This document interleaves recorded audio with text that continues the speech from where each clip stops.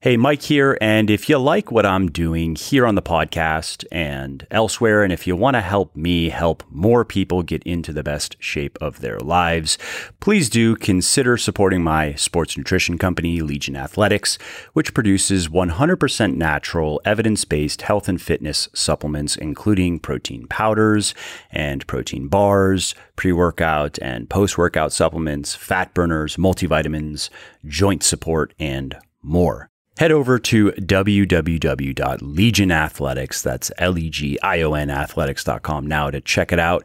And just to show how much I appreciate my podcast peeps, use the coupon code MFL at checkout and you will save 10% on your entire order. And it'll ship free if you are anywhere in the United States. And if you're not, it'll ship free if your order is over $100. So again, if you appreciate my work and if you want to see more of it, please do consider supporting me so I can keep doing what I love, like producing podcasts like this. Hey there, and welcome to another episode of Muscle for Life. I'm your host, Michael Matthews, and if you have been in the fitness game for a while, you know that consistency is key. It takes months of work and discipline to see major changes in the mirror and on the scale, and it takes years and years to ultimately see what kind of body you are really capable of building. And this is why developing good habits is a major element of long-term fitness success. Motivation goes, but once they are established, habits endure. You are far more likely to stick to your diet and training plans when they are as ingrained in your routine as taking a shower or going to work, rather than something that may or may not happen depending on how you feel in the moment. And developing good habits, as important as it is, it's actually only half the battle, because then you have to protect those habits that you've established against the vicissitudes of life. Life always finds ways to get in the way and to throw us curveballs and prevent us, or try to prevent us, from doing what we want to do. And that's why it pays to have elastic habits as opposed to rigid ones, habits that can flex according to our ever-changing circumstances as opposed to shatter. And that is the premise of Stephen Guise's new book, Elastic Habits, and that's what today's discussion is all about. Now, I've had Stephen on the podcast before to discuss his previous book, which has done very well. It's called Mini Habits. And this time around, Stephen is going to talk about why he wrote this new book and how it differs from his first, and why this Elastic Habits system is a natural next step for people who are ready for a more robust and rewarding approach to habit building and optimization. So, if you would like to learn some simple and highly practical ideas for using Stephen's unique Elastic Habits model to create positive changes in your life that stick, this episode's for you. Here's the interview. Hey, Stephen, welcome to my podcast, man. Thanks for taking the time to do this. Thanks, Mike. It's good to be here. Yeah. Is this the first time? Have we done an interview before? We have done an interview about Mini Habits, my first book. I thought so. That's right.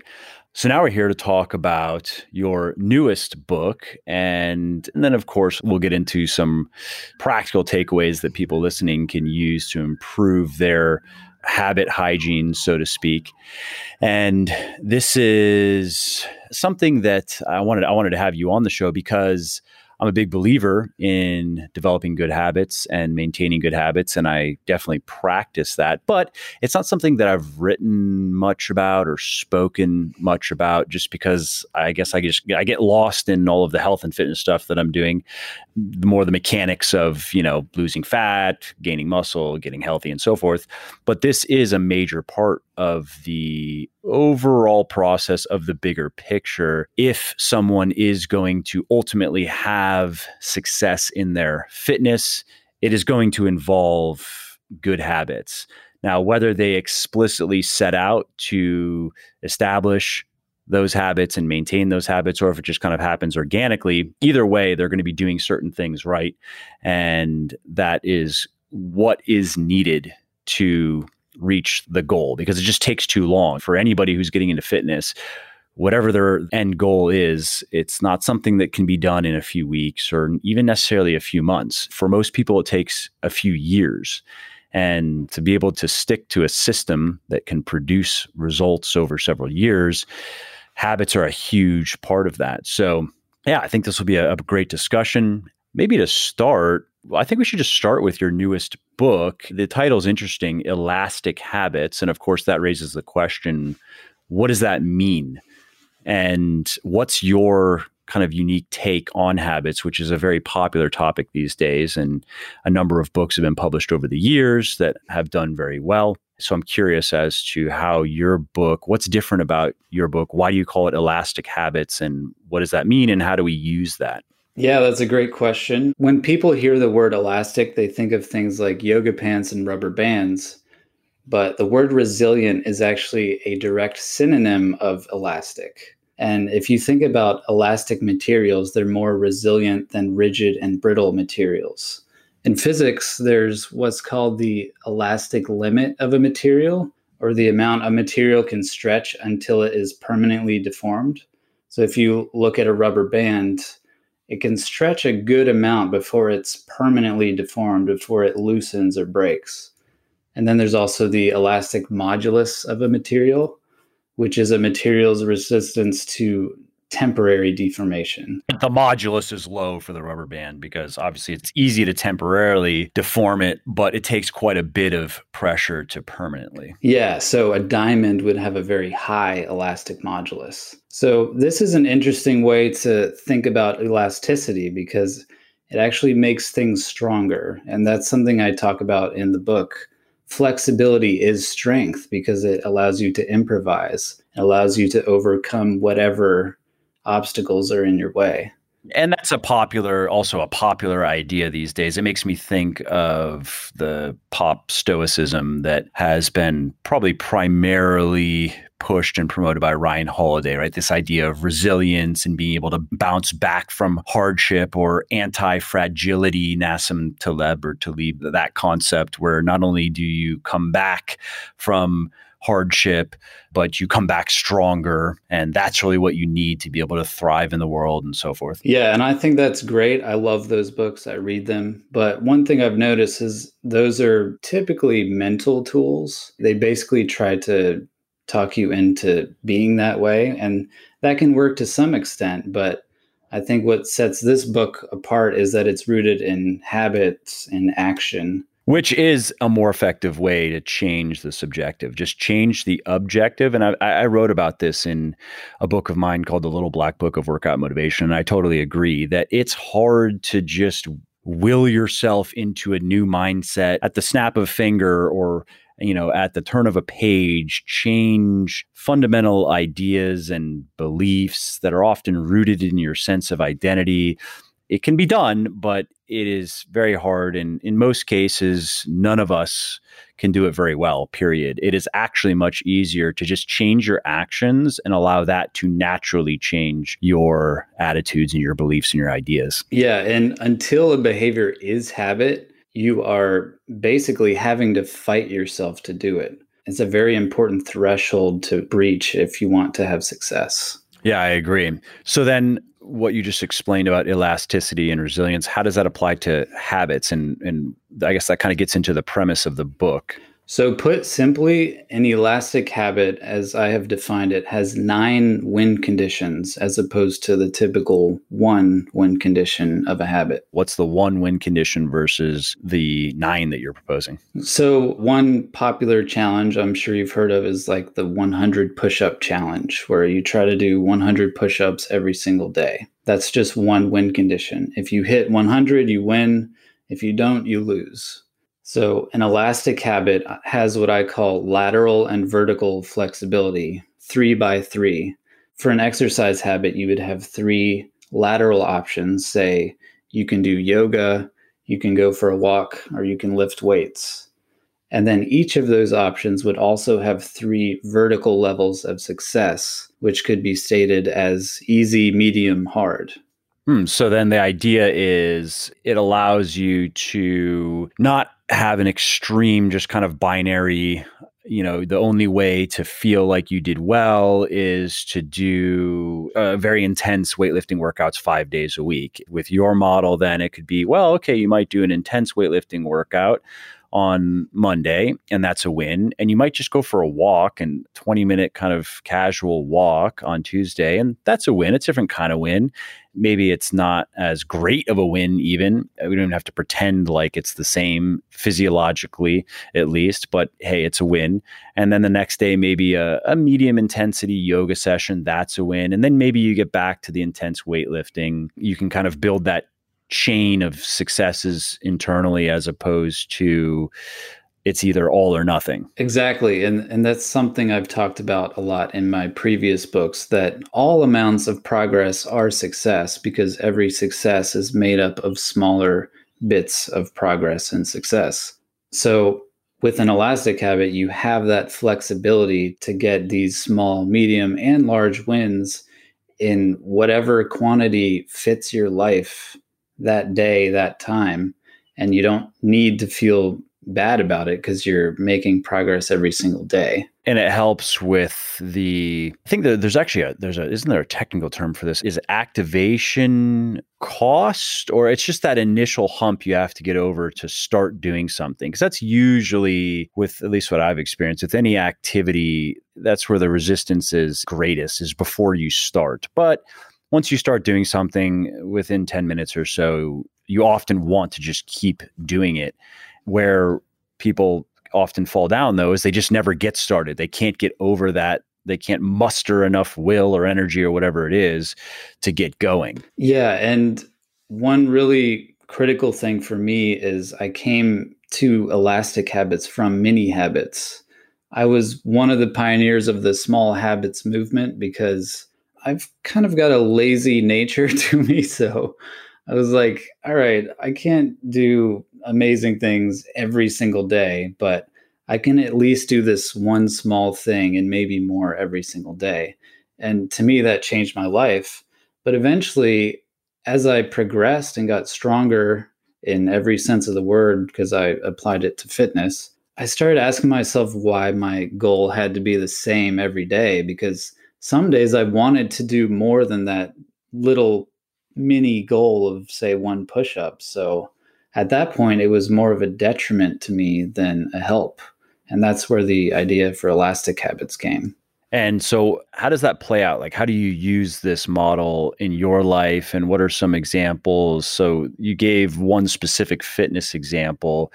I'm just curious to hear now some of the more kind of practical elements of how do you use this model to get more of what you want out of life, right? That's really, anybody listening right now, that's probably why they're listening. That's probably why they care about getting better with habits. It's not just an abstract, like, oh, it'd be cool to be just, good at habits. It's more about a means to an end, right? Yeah. So something I talk about in the book are motivational sweet spots. And there's actually some science to support this too. There was a study they did on what motivates us best at certain stages of goal pursuit. And they found that in the beginning of a goal, say your goal is to do 100 push-ups, in the beginning, it's more effective to set smaller sub-goals of, say, 10 push-ups at a time. That motivated people more and they had more success at that stage. In the latter stages, say when you had already done 70 push-ups, then the smaller sub-goals were actually, I wouldn't say a detriment, but they were less effective than pursuing the bigger picture goal of just finishing 70 to 100 push-ups. That kind of paints a picture of what motivation is. We have how attainable is the goal. That's something that motivates us. If it's 1 push-up, I can do it in between these 2 sentences. That's really easy to do. And albeit a very small win, it's still a win. So there's some value there.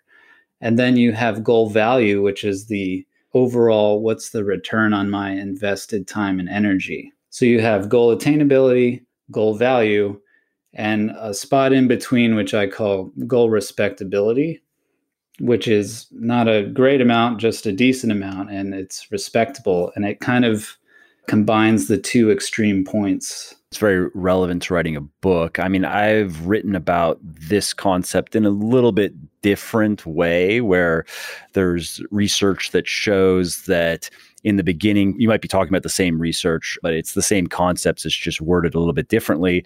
That in the beginning, what you don't want to do, and I've even experienced this myself, and I would say I'm generally someone who doesn't struggle with discipline or motivation or habits. I just do the things I need to do for the most part. I mean, nobody's perfect, but is don't think about all that you have in front of you, especially when you're beginning, because this is the first step of, let's say, 1,000 steps that you're going to have to take.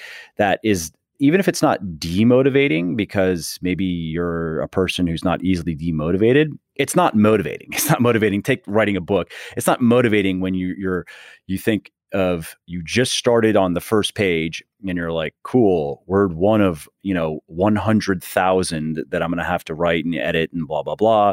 It's more motivating to just look at the progress that you're making and that you have made. So looking back, okay, you wrote 2,000 words your first day. Great, you've started. And then on the next day, you've written another, let's say it's 1,000 words. Okay, you've written 3,000 words, and purposely ignoring the bigger picture of, you still got a lot of words to go.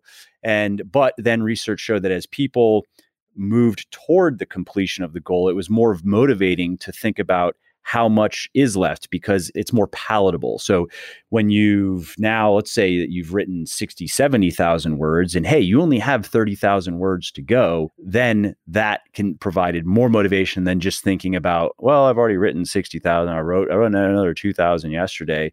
Now I've experienced that myself. It's like a little, I don't like to use the word hack, but I think it's a useful little lens to view work projects through. And I've found it makes the process more enjoyable. It may not affect productivity so much, for me at least. It does make it more enjoyable. And I do intentionally do that in the beginning, just focus on that I'm making progress and looking back on the progress that I've made so far. And then as I move toward the end, focusing on, hey, I'm almost done. I just have to get through, this is the last bit. And then I find that it just makes it more exciting. Yeah, I think that was the same study. They actually did 4 separate experiments, and they all confirmed this hypothesis that sub goals were better in the beginning, goal value was better in the end. Yeah, exactly. It probably is the same research. What are some other practical examples or uses of this elastic habits model that you either talk about in the book or you use personally? So I personally use writing, reading, and fitness. My reading elastic habit actually only has one lateral option because there's only one way to read a book. So I just have 3 levels of success there. And what are those specifically for you? The mini level, as I call it, is 2 pages. I call them mini, plus, and elite for small, medium, large. Plus level is 15 pages and elite is 50 pages. I'm not much of a reader. And that's the great thing about this system, is it adapts to wherever you are. I started at 1 push-up a day, then I went to 3 push-ups a day, and then 10 push-ups a day for the bottom mini level. That's just because that's where my baseline went. Whether you're elite in an area or you're just starting out, an elastic habit can go along with you the whole way.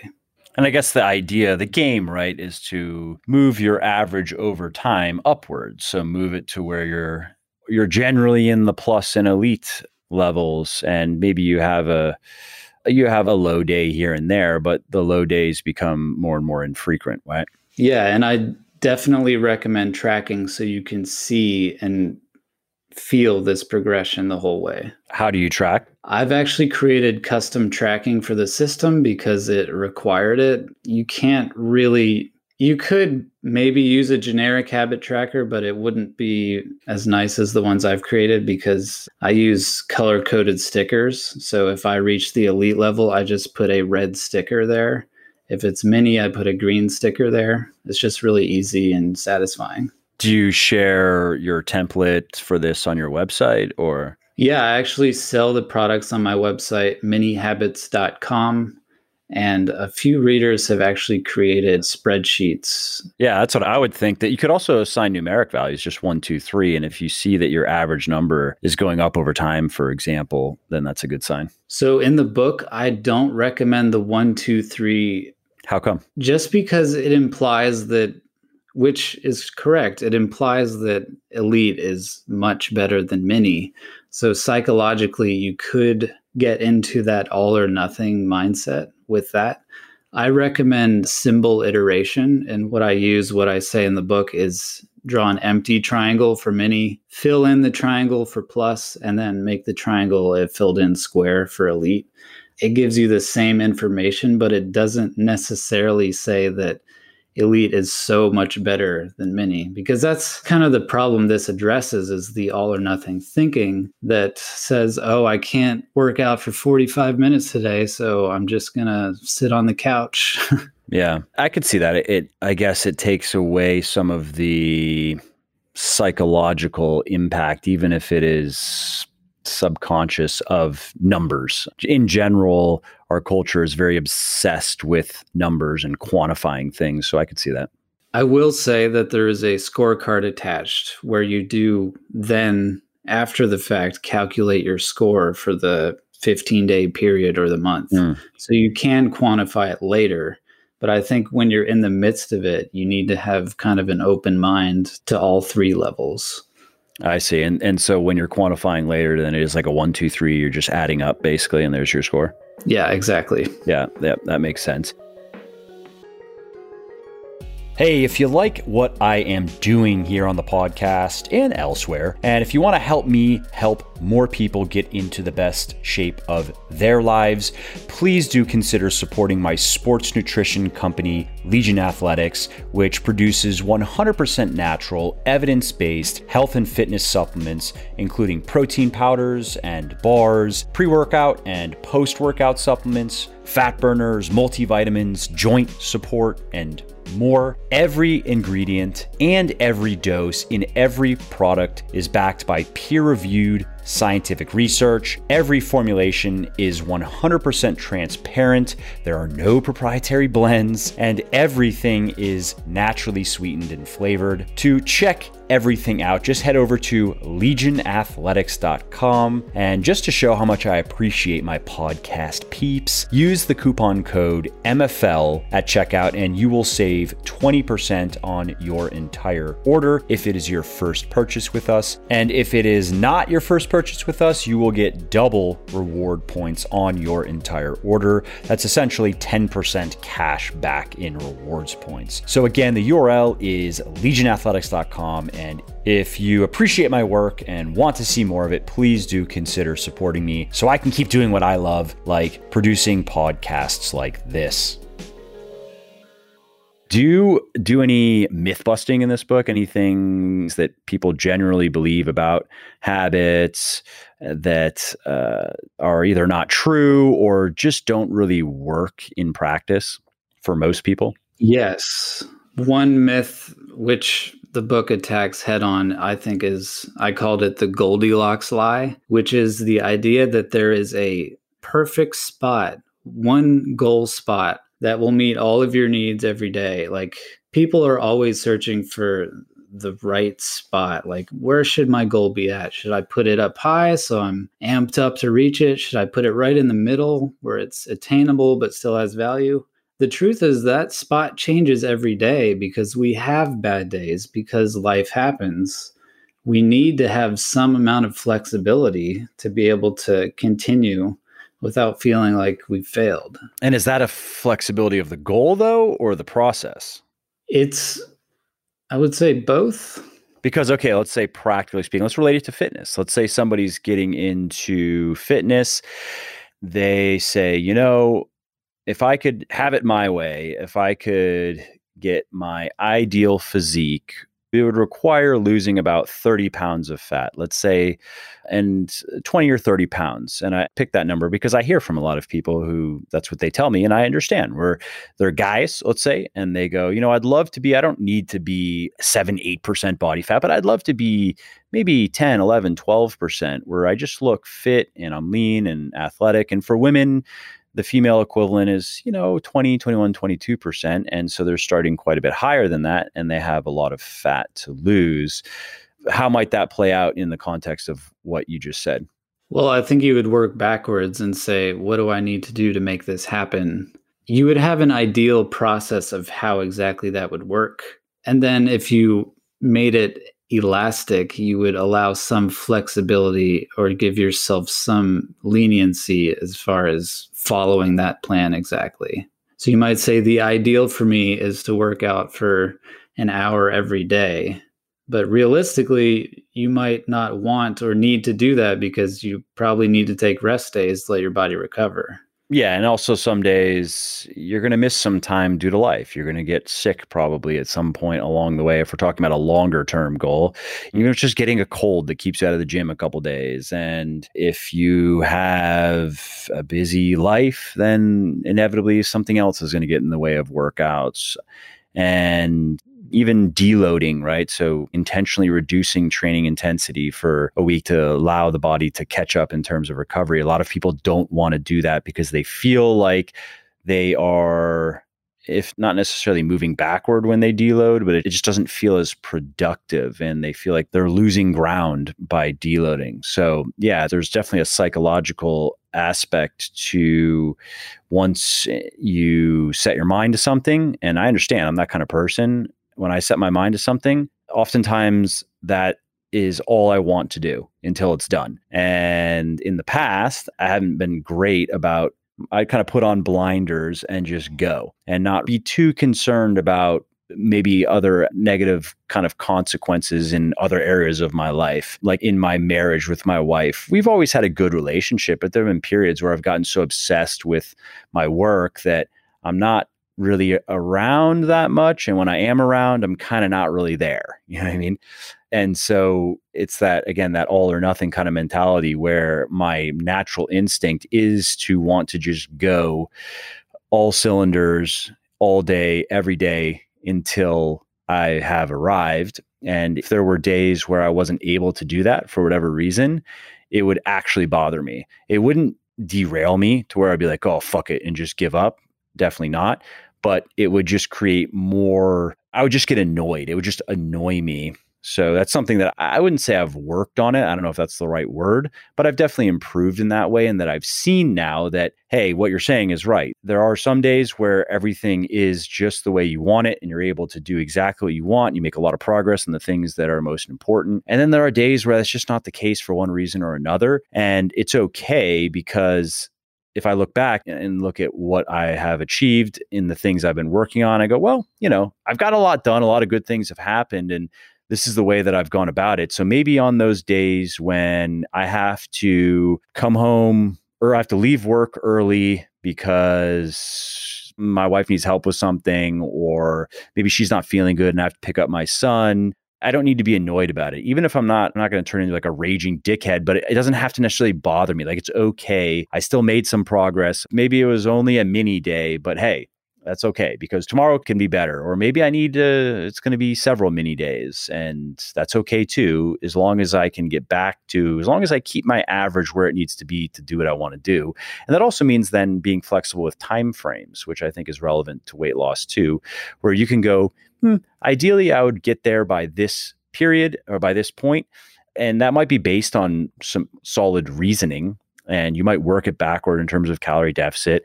But instead of just saying, well, by this date, I need to be here, it probably should be more like a period, a range of time that's going to shift probably in both directions, and more likely in the direction of taking a bit longer than you want it to take. But that's okay. That's just how things go. That's all awesome. And I think it points to one of the issues, if not both of the issues of all or nothing thinking. One reason it's problem is because it can just burn you out. If you're choosing the all side of the all or nothing, you're probably going to burn out eventually. The other side is the nothing, where you're not doing anything. So you're either burning yourself out or not making progress. So I think there does need to be some flexibility there. Yeah, I agree.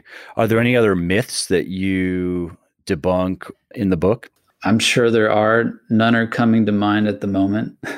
Okay, I'm just curious because people always like that when there are things that, we've all heard. What about, and this might be something actually you addressed in your mini habits, what about the idea that, a habit takes, people throw on different numbers. How long does it take to establish a habit so it no longer feels like effort and it feels then natural? How long does it take to get to a point where you know that, or I guess really what it is, right, is where doing the thing is easier than not doing it. And that's the point where you just know it's going to get done. Like, I know that tomorrow I'm going to be in the gym.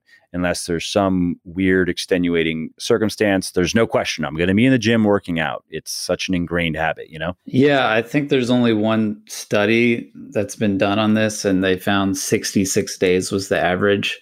But that's possibly one myth that needs to be debunked, is that there's a magical day number that we need to reach, and then bam, we have a habit. It's much more like a spectrum, because the brain takes time to learn and process, and there are actual neural pathways that are getting stronger. So like when you're getting fitter, it's the same type of process where you're getting stronger slowly day by day, and in the same way your habit is getting stronger day by day. And you will notice things like, oh, well, I don't really resist going to the gym. And then, oh, I would prefer going to the gym as opposed to not going to the gym. Right. And how does that fit into the Elastic Habits model? Like, how do you recommend that people start? Because if they have several different, let's say, activities that they can choose from to reflect whatever it is, whatever the habit is, and to help them progress toward the goal, and then different levels of intensity, do you still just generally say, hey, start with the mini habit approach, start with something so simple that you can't say no to it? And then once that is, BJ Fogg, I know he has a book coming out as well on habits. And I think one of his things is that it's that concept of it's got to be so simple that you can't say no to it. And you're not allowed to do more than that. So if it's flossing, for example, is the habit, then it is, you start with flossing one tooth per day, and you're not allowed to do more than one tooth until flossing one tooth per day is on automatic. Then you can increase the intensity. What are your thoughts on that and how it would fit into the model that you have shared in the book? I do not agree with that at all. I think one of the frustrating things about these small habit systems, including mini habits, is that on some days you do want to do more, and on some days you can do more. And why wouldn't you do more if you're able to do so? You shouldn't feel like a system is ever holding you back, because that will make you resent the system, and then the system is not going to work for you. I've had so much success personally with Elastic Habits because I have that freedom to get the huge win on any day. I can also get a small win. And one really powerful aspect about this is you can combat whatever negative thought you're having about your goal progress. If you're feeling burnt out because you've been just going crazy, hitting the big target every time, then you can go for a mini win and take a little break. If you're frustrated because you're only getting these tiny wins, well, the big win is right there for the taking if you want it. So I really think that the flexibility of this system sets it apart and helps us to basically make our goals fit into our lives instead of the other way around, where we're trying to force this rigid goal into our life, which is dynamic and fluid. Yeah, that makes sense. How might this apply to wanting to eliminate bad habits? So everything that we've discussed so far is establishing good habits. What about stopping things that are getting in our way? So basically, this book does not address bad habits. I think that's a whole nother topic. So I did not attempt to apply this model to bad habits, though it possibly could. I haven't really thought about it yet because I don't want to half-ass it, Yeah. Any initial thoughts or even personal experiences with it? Because it's just the other side of the same coin. And oftentimes, some of the biggest obstacles that people need to overcome to establish a good habit is the elimination of a bad habit. That's probably more often the case than not. It's rarer, at least with the things that are more important in life, to find someone who is kind of a clean slate and they just need to get going. You know what I mean? Like oftentimes, for example, people have tried things in the past and then they failed. And then that happens often enough. They eventually just go in the other direction and say, well, fuck it, whatever. And so now they're in a place where they first have to dig themselves out of or climb out of the hole that they've dug themselves into before they can even start really progressing, you know? Yeah, I think it depends on the bad habit too, because if it's something where you're trying to wean off of it, like some sort of substance addiction, then I could see this flexible model being helpful where you're saying, if I only have one cigarette today, it's a plus win. If I have none, it's an elite win. So that could possibly be helpful for a bad habit like that. Yeah. And that's a lot of bad habits, though, these days, whether it's a true addiction or not, like a physiological addiction. Okay, nicotine is addicting, period. There's no question. Is sugar addicting in the same way? No, almost certainly not, research shows. But yes, it can have certain effects in the brain. But then you get into a weird place where it's like, yeah, but anything pleasurable has those same kind of effects. So what we can say, though, is that whether it's smoking cigarettes or eating sugar or watching TV where it gets excessive or watching porn or any of the kind of instant gratification, social media, video games, there's so many things that we can quote unquote get addicted to, or it's very easy to fall into the habit of over consuming these things, or in some cases, just consuming them at all, drinking alcohol, for example. That idea that you just shared, again, it's not something I've looked into in terms of research or even real world practicality, but at first glance, it seems to pass the sniff test. It seems to be something that could certainly be useful. Oh, I think it could. Again, I just haven't really thought about it.